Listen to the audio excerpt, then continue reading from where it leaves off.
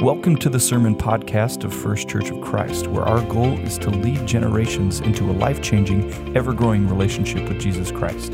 We pray that you are encouraged and challenged by today's message. Good morning, church. Good to see you. If you're joining us online, we're really glad that you're joining us as well.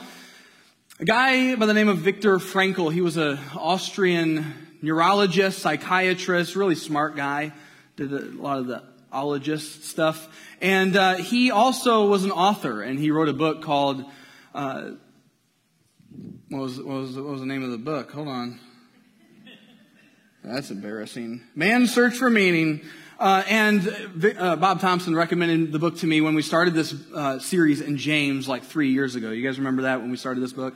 That was a joke. It's okay to laugh in church.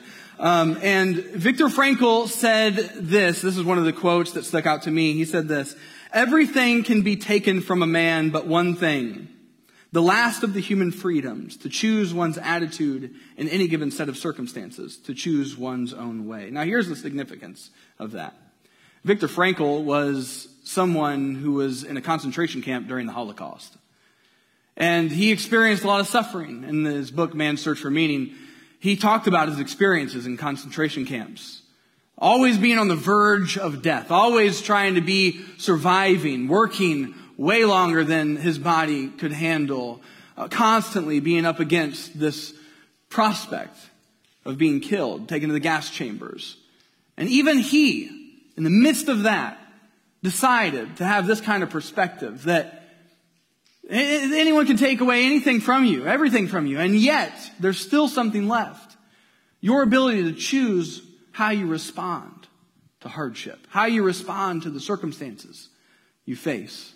And you know, while all of us, we all deal with hardships. Like anybody ever dealt with a hardship? You can raise your hand, it's okay. All right, some of you haven't. Cool, good for you.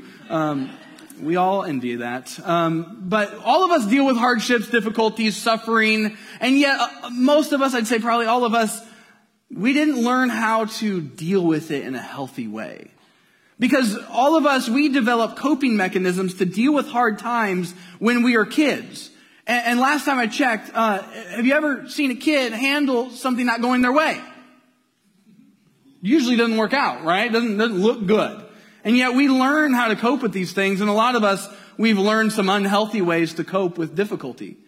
And it takes some really intentional time as adults to work through those things and to approach hardship in a healthy way.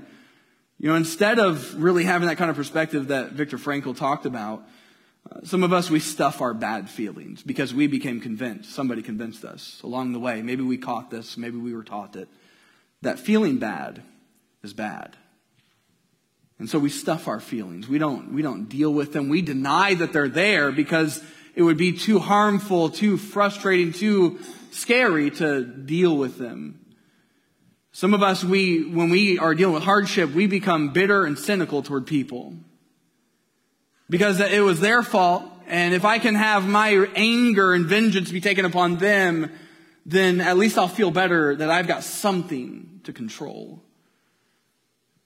Some of us, we let go of hope because we've bought into narratives of suffering that's the end of the story. The difficulty we're facing, that's the end of the story. That's where we'll be. We started to believe and started to see all the things that we've dealt with. And maybe you've dealt with some things in life that wasn't something you'd wish on your worst enemy. And all the while you start to believe that is what you should expect in life, that love is something really hard to even experience. Maybe you've never felt it.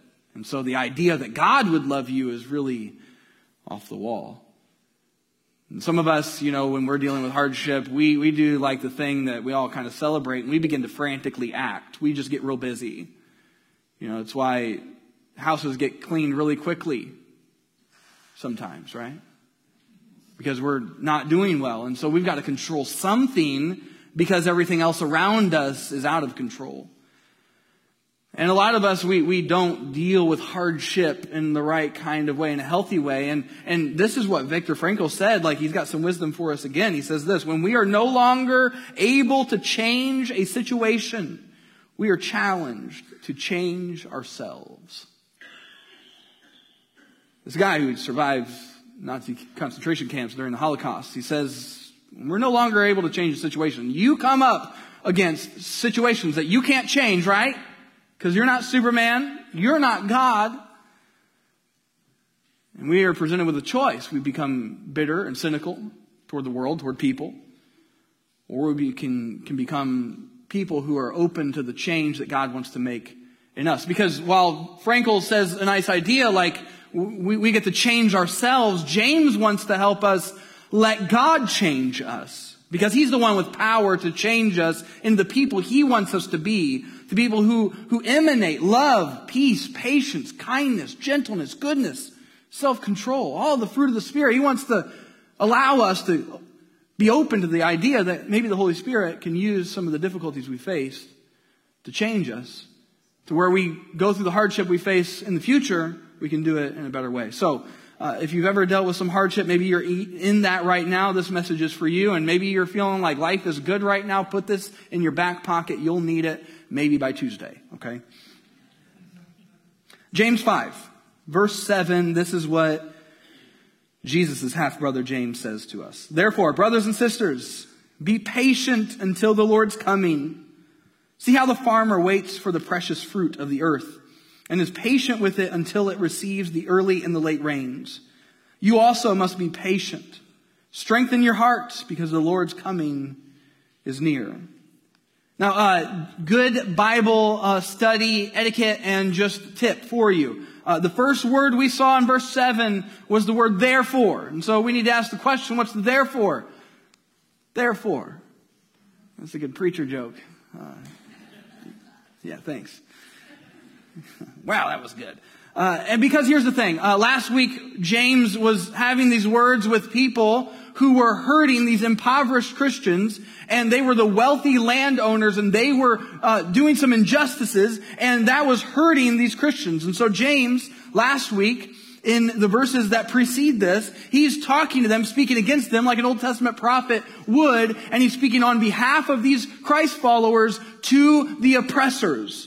And so he follows that conversation up with saying, hey, this is not okay. You will be judged for what you've done to these people. And he follows that up, now turning his eyes from the oppressors to the oppressed, from the people who are hurting them to the people who are hurting.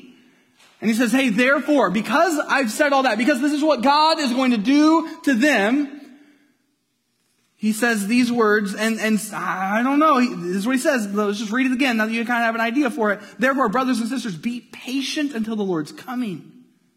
See how the farmer waits for the precious fruit of the earth and is patient with it until it receives the early and the late rains. You also must be patient. Strengthen your hearts, because the Lord's coming is near. Now, James said a bad word in there. Did you guys catch it? Did you catch the bad word? The icky word, the word we don't like?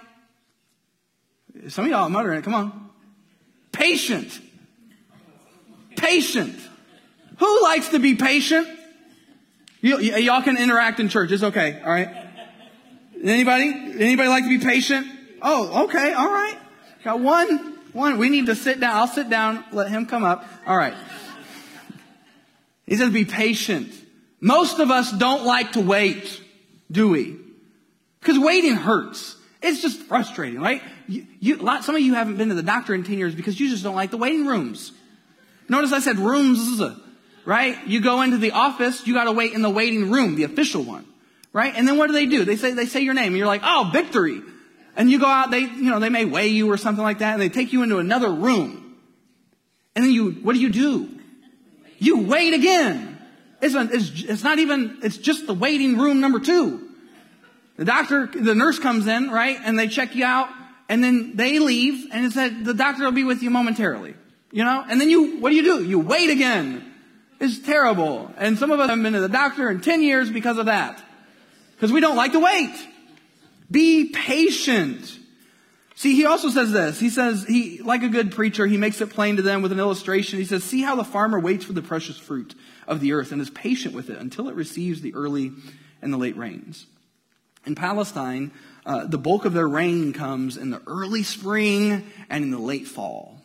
And in between there is a big amount of time to be waiting as a farmer, right? I'm not a farmer, but I just imagine if you ain't seeing some rain in months, you ain't feeling too good about stuff, right? And in the Old Testament, this illustration, the early and late rains, was often used as an illustration to prove and to show God's faithfulness. That, hey, I know that in the middle, it seems like there's nothing coming. But God always comes through. He gives you the rain in the early spring and in the late fall, and everything works out. And if you think about it, that's how life is a lot of times, isn't it? There's a big gap between the refreshing time of the rain. There's a big gap with a messy middle where you're just sitting there and you're in your suffering, you're in your hardship, and it just seems like no one is helping. Like it just seems like the end is nowhere in sight, and you're just sitting there in your difficulty, in your hardship. And some of us, we get to a point, right? If it's been long enough, it's been hurting enough, where we start to, God, where are you? What are you doing? Why is this happening to me? Because sometimes in life, that messy middle, that time between the refreshing time of rain is long. And it can help us, it can make us question God's goodness. Because if you're honest, like I hope we can be honest in church, of all places, in the gathering of believers.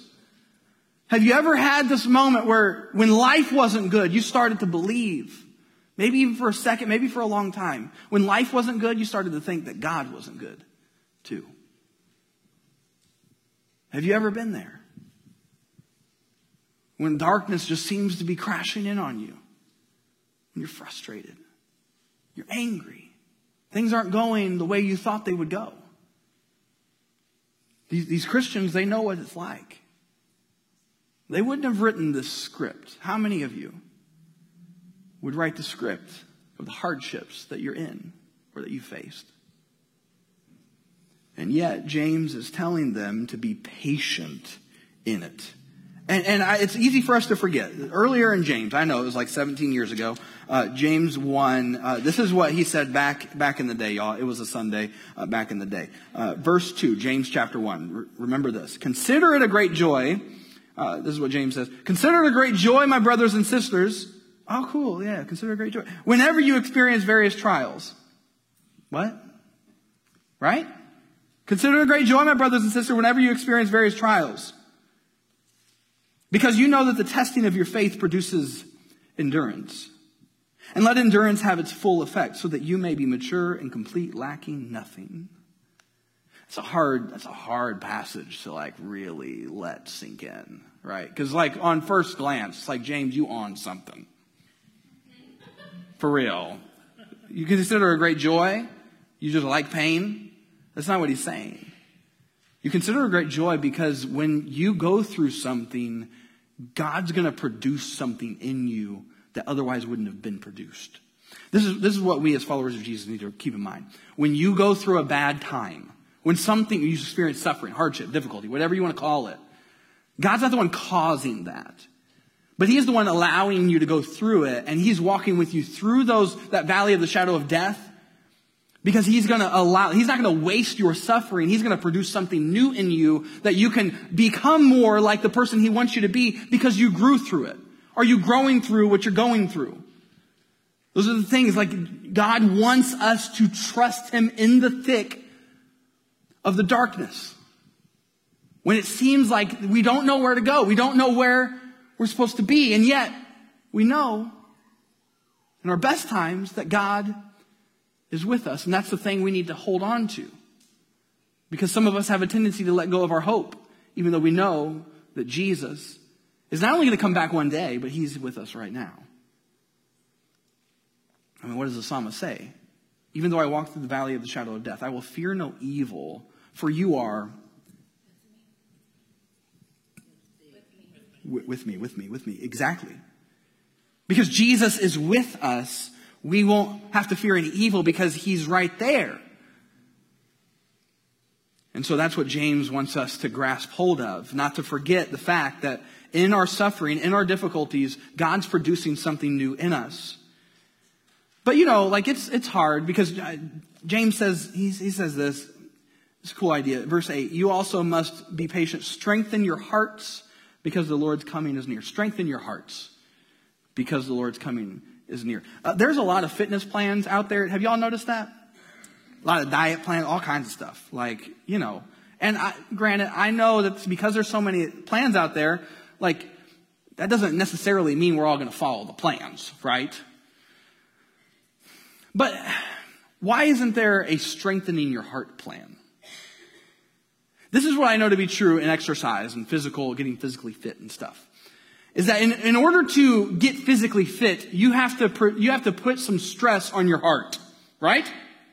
Some good stress.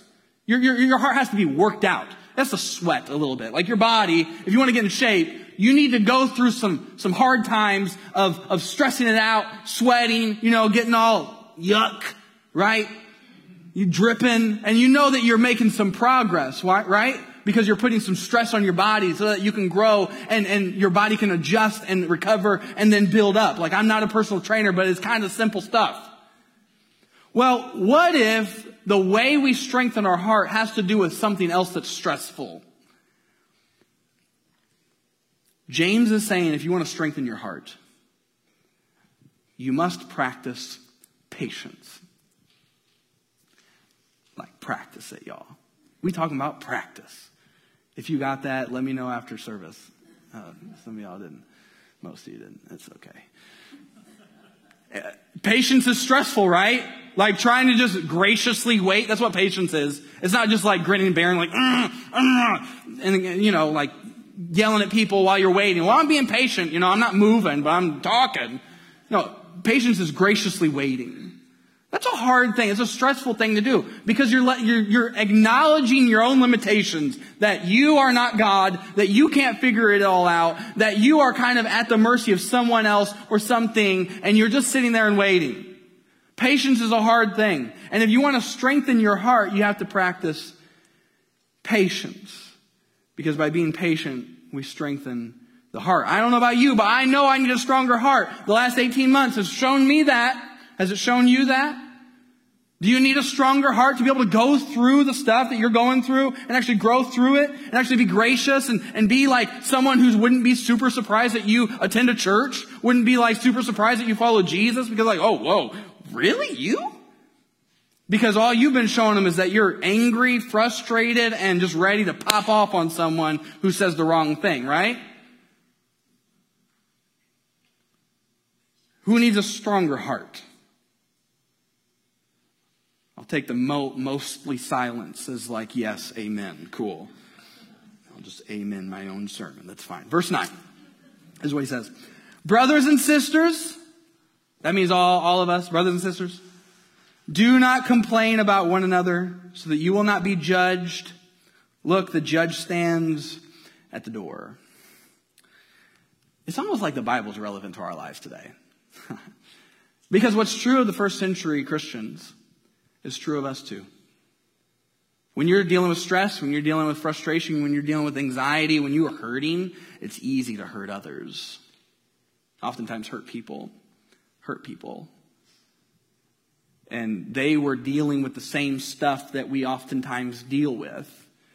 And that is when we start hurting, when we start getting frustrated, things aren't going our own way, who do we turn on the easiest, the most often? The people closest to us, right?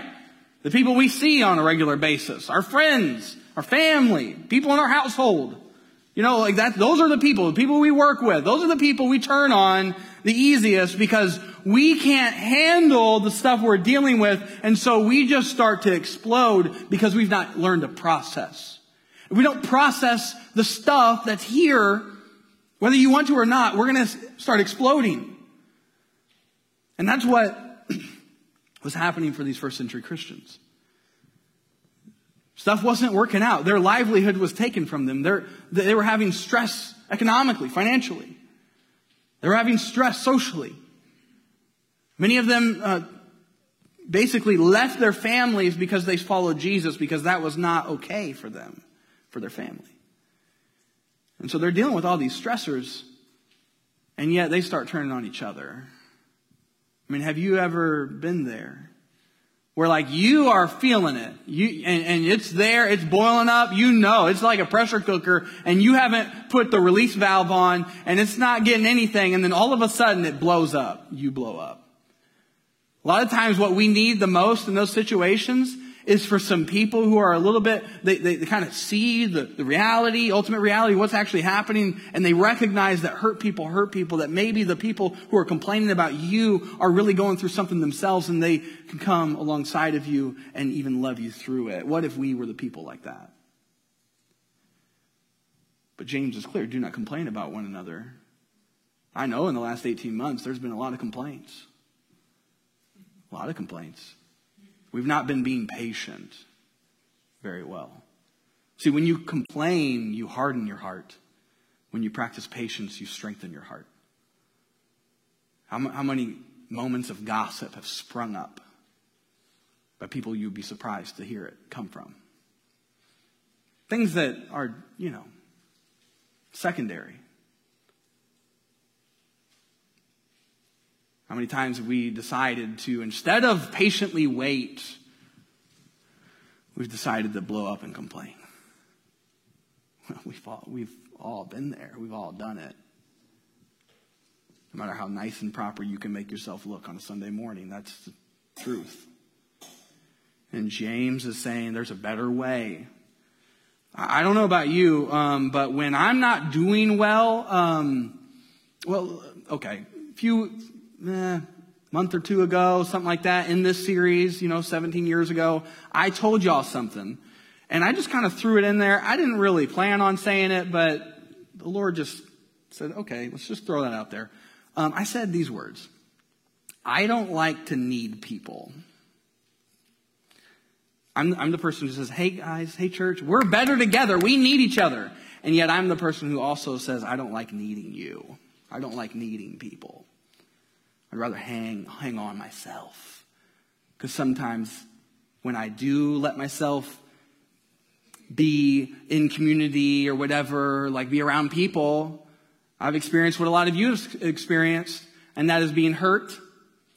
So my trust levels aren't always so high.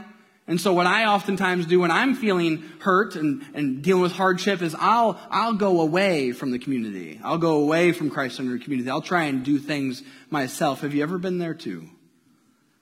See, we are better together, church, even when we don't want to be around each other.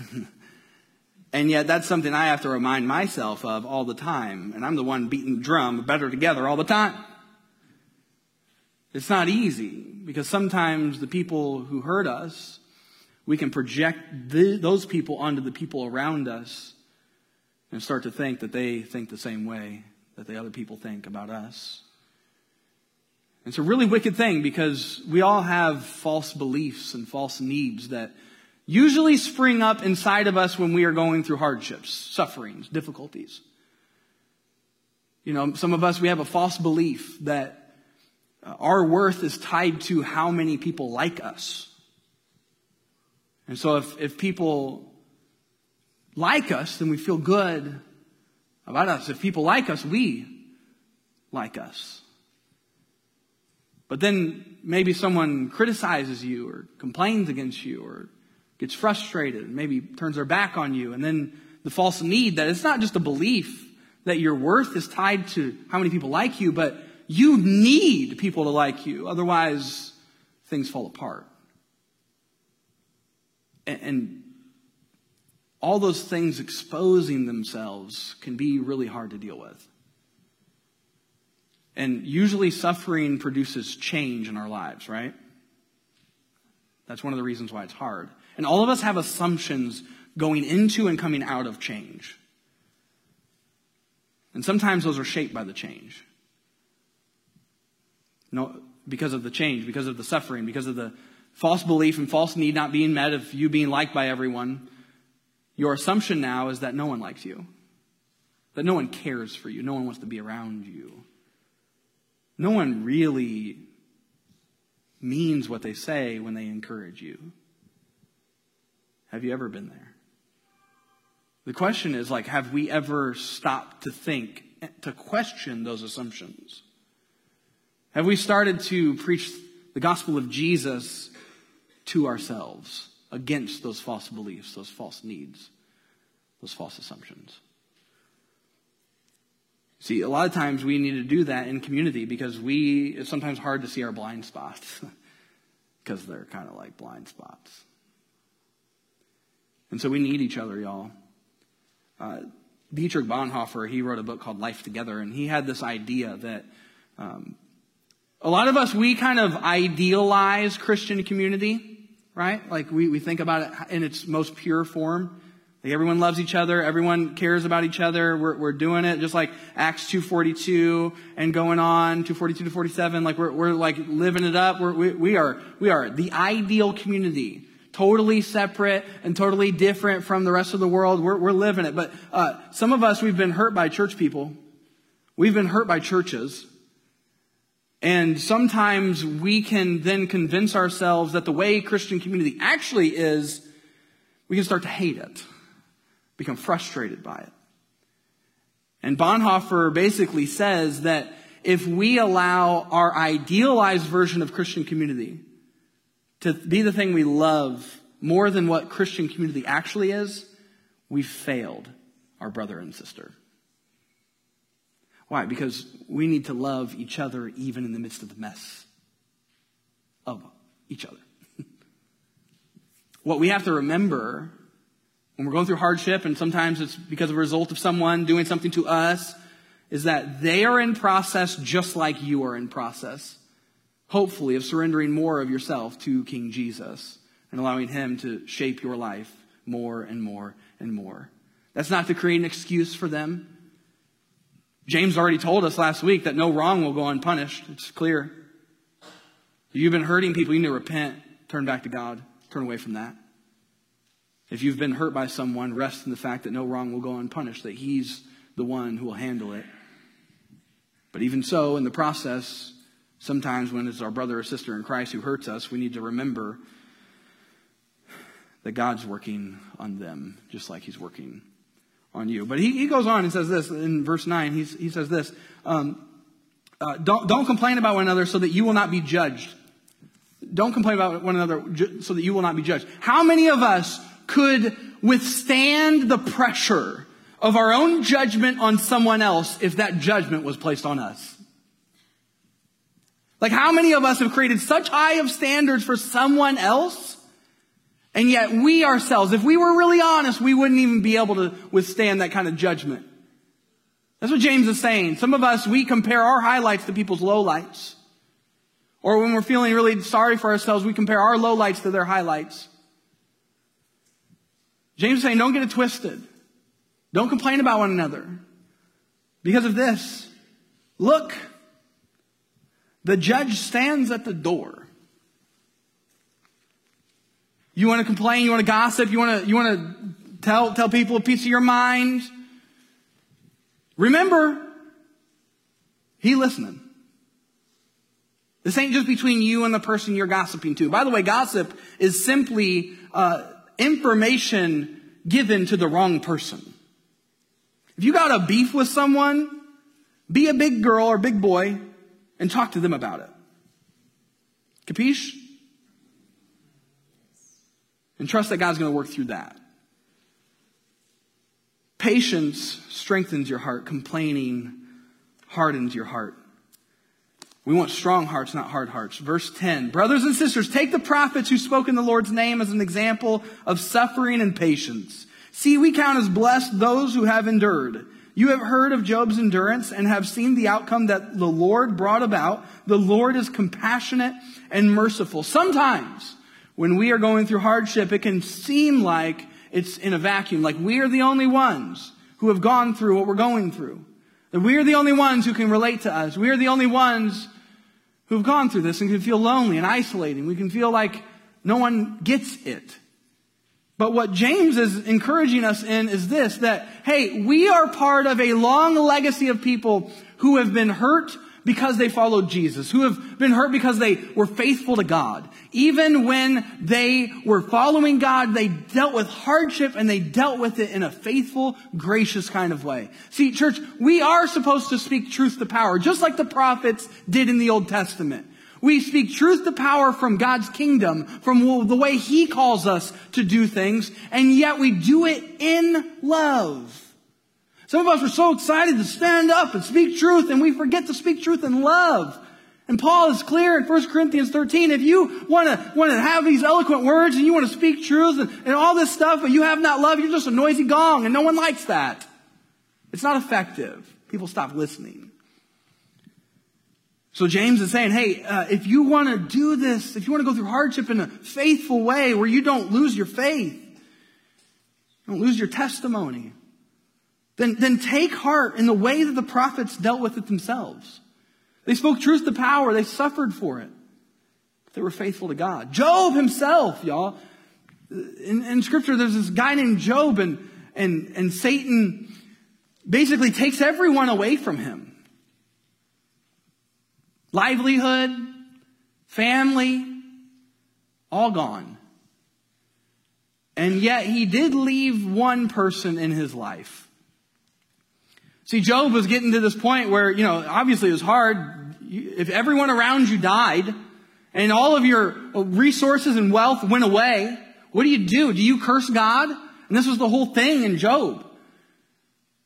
And Job's wife, who Satan left to be with him, says, Job, what are you waiting for? Curse God.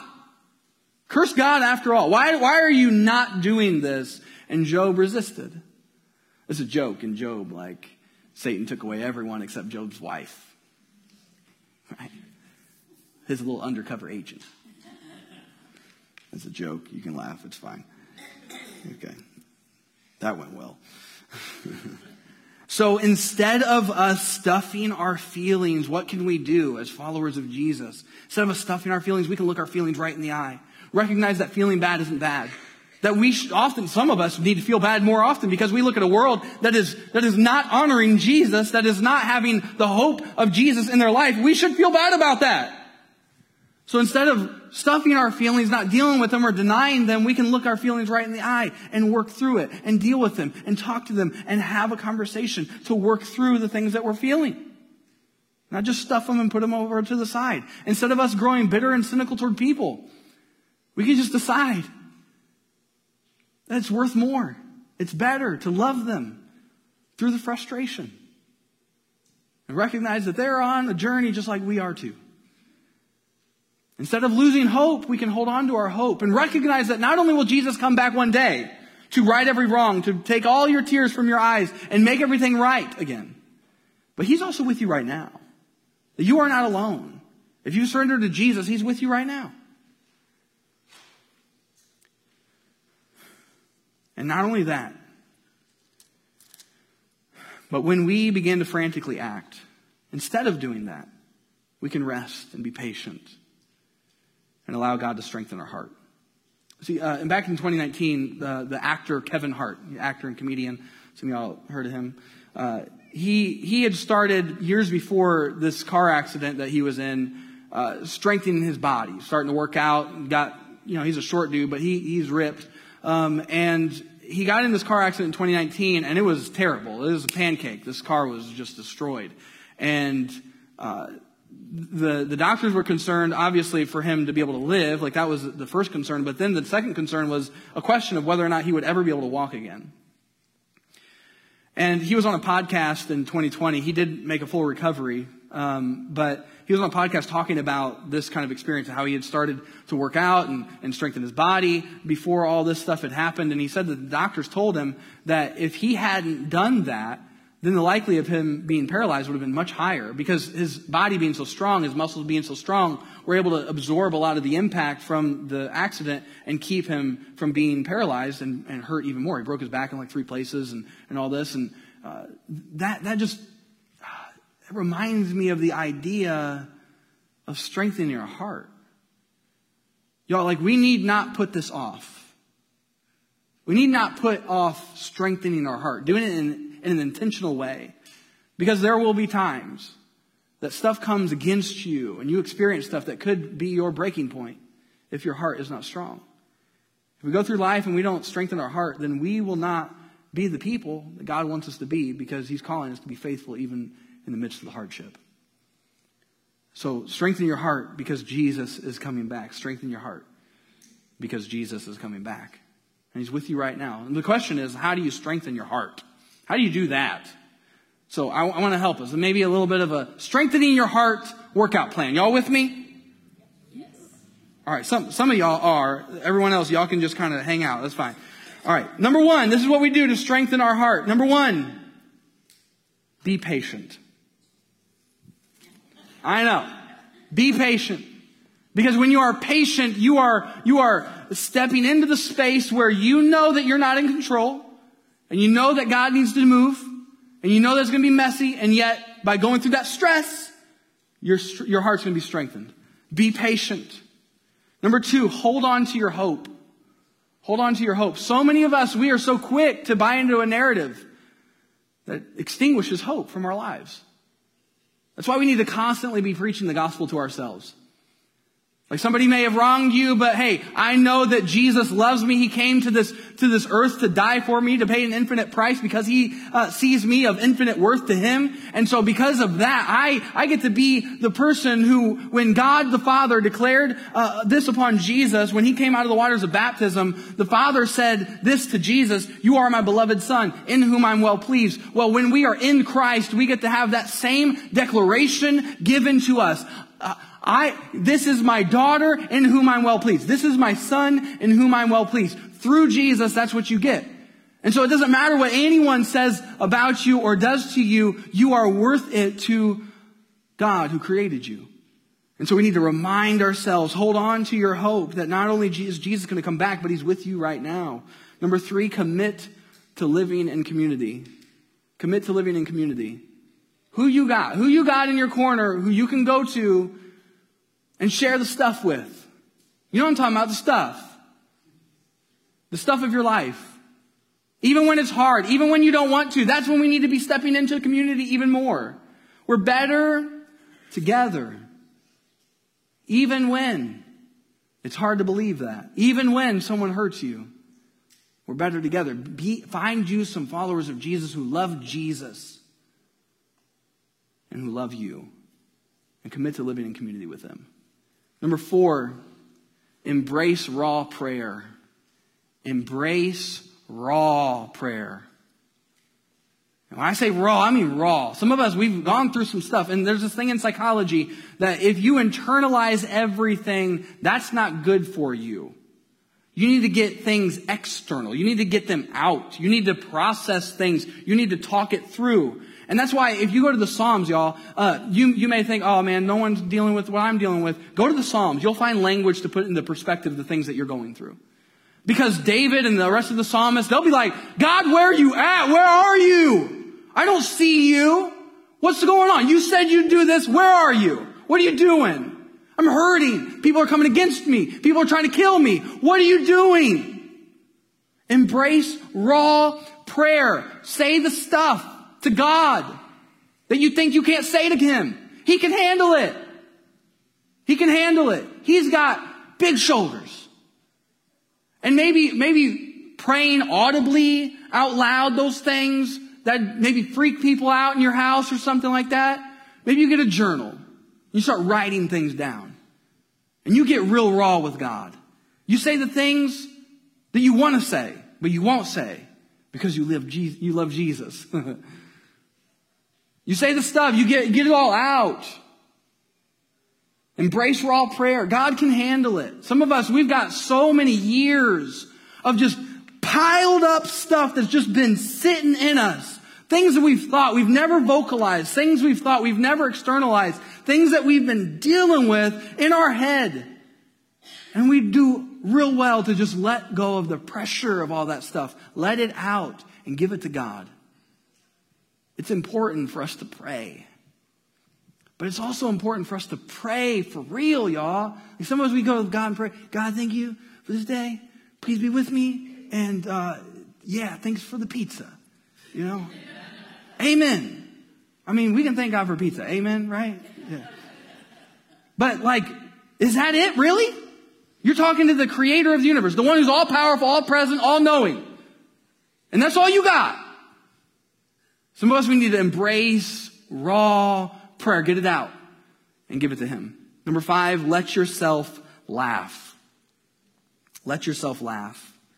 I know for me, when I've had a streak, a period of time where I'm not laughing, I'm not having fun, that's concerning. Because I don't know if y'all noticed, I'm a goofy dude.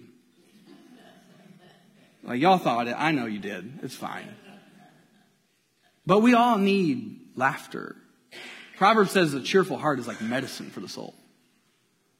So you've been going through a drought of laughter. Get yourself around some people who can make you laugh. Go watch a stand-up comedian. Pursue that. Have some fun. Some of us, we're so serious about everything all the time. Don't take yourself so seriously. It's okay to have fun, y'all. And it's okay to have fun in church. It's okay to laugh. To let go. So, strengthen your heart. This is the thing. Number 1, be patient. Number 2, hold on to your hope. Number 3, commit to living in community. Number 4, embrace raw prayer. And number 5, let yourself laugh. The first part of the message, I gave you a Viktor Frankl quote, but I didn't give you the context for it. So remember, this guy in a concentration camp, dealing with hardship, with death in his face all the time, and alongside of prisoners who had that same thing, the same experience, stuff that broke most of them. And this is what he said the context was for that quote. Here is what he says. We who lived in concentration camps can remember the men who walked through the huts comforting others, giving away their last piece of bread. They may not have been few in number, but they offer sufficient proof that everything can be taken from a man but one thing, the last of the human freedoms, to choose one's attitude in any given set of circumstances, to choose one's own way. In a concentration camp where you were on the verge of starvation, on the verge of death, people walking around trying to lift each other up, giving away their bread that they need desperately for their body. Not just because they're hungry, but because they're going to die without it. And yet, you can still see this thing to be true, that we get to decide how we respond. So the question is for all of us, how will you respond to the hardship you face? How will you respond to the hardship you will face? Maybe how will you respond right now to the hardship you're facing right now that you're in the thick of? Or how will you respond to the hardship you're going to face? We get to decide if we will trust God through it, or if we will allow our hearts to be hardened because we've grown bitter and cynical toward people, the people we're called to love. Y'all, no one said this life was easy, and if anyone did try to tell you this life was easy, they was lying. This life is hard, but because of Jesus, we get to walk through this life in His presence, leaning on His strength, which is all sufficient. He's all powerful. So for all of us, we have to ask ourselves the question, are we going to strengthen our heart now? Or are we just going to let everything pile on us? And just go back to the frantic lives that we used to live when we were dealing with hardships? We all get to decide. So strengthen your heart. Jesus is coming back. And He's right here now. Church, would you stand? We're going to pray.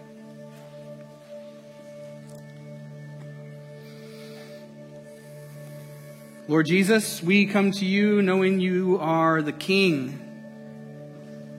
You are the one worthy of our worship. And yet, God, I know that in a room full of people like this, that a lot of us have some things that we're holding on to. A lot of us have things that we have in our grip.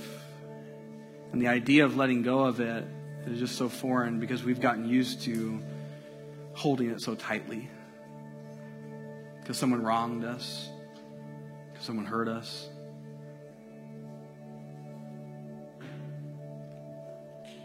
Father, please, in this moment, help us to let go of those things. To start to trust that being patient in the midst of the messy middle of life is worth it. Help us to see the sufferings that we face with ultimate reality in mind, that we get to consider it a great joy because we get to grow through what we go through because of you. God, when we're struggling to be patient, when we're struggling to not be frustrated with everyone else and getting hard to love others, would you encourage us that we can trust in you, the one who came down into enemy territory to save your enemies from destruction. And not only to save your enemies, all of us in this room and everyone in this world, but you invited us to become part of your family, to have belonging, to see you, God, as our Father, our King, the one we can trust in, the one we can go to when things get hard. Lord, would you equip us, Holy Spirit, to have patience well up inside of us because it's coming from you. We love you, Jesus. Please help us to see you right now. Help us to live for you right now and to battle through our hardships in a faithful kind of way. We love you, Jesus. We pray in your name. Amen. Thanks for listening to this podcast by First Church of Christ in Bluffton, Indiana. For more information, visit fccfamily.com.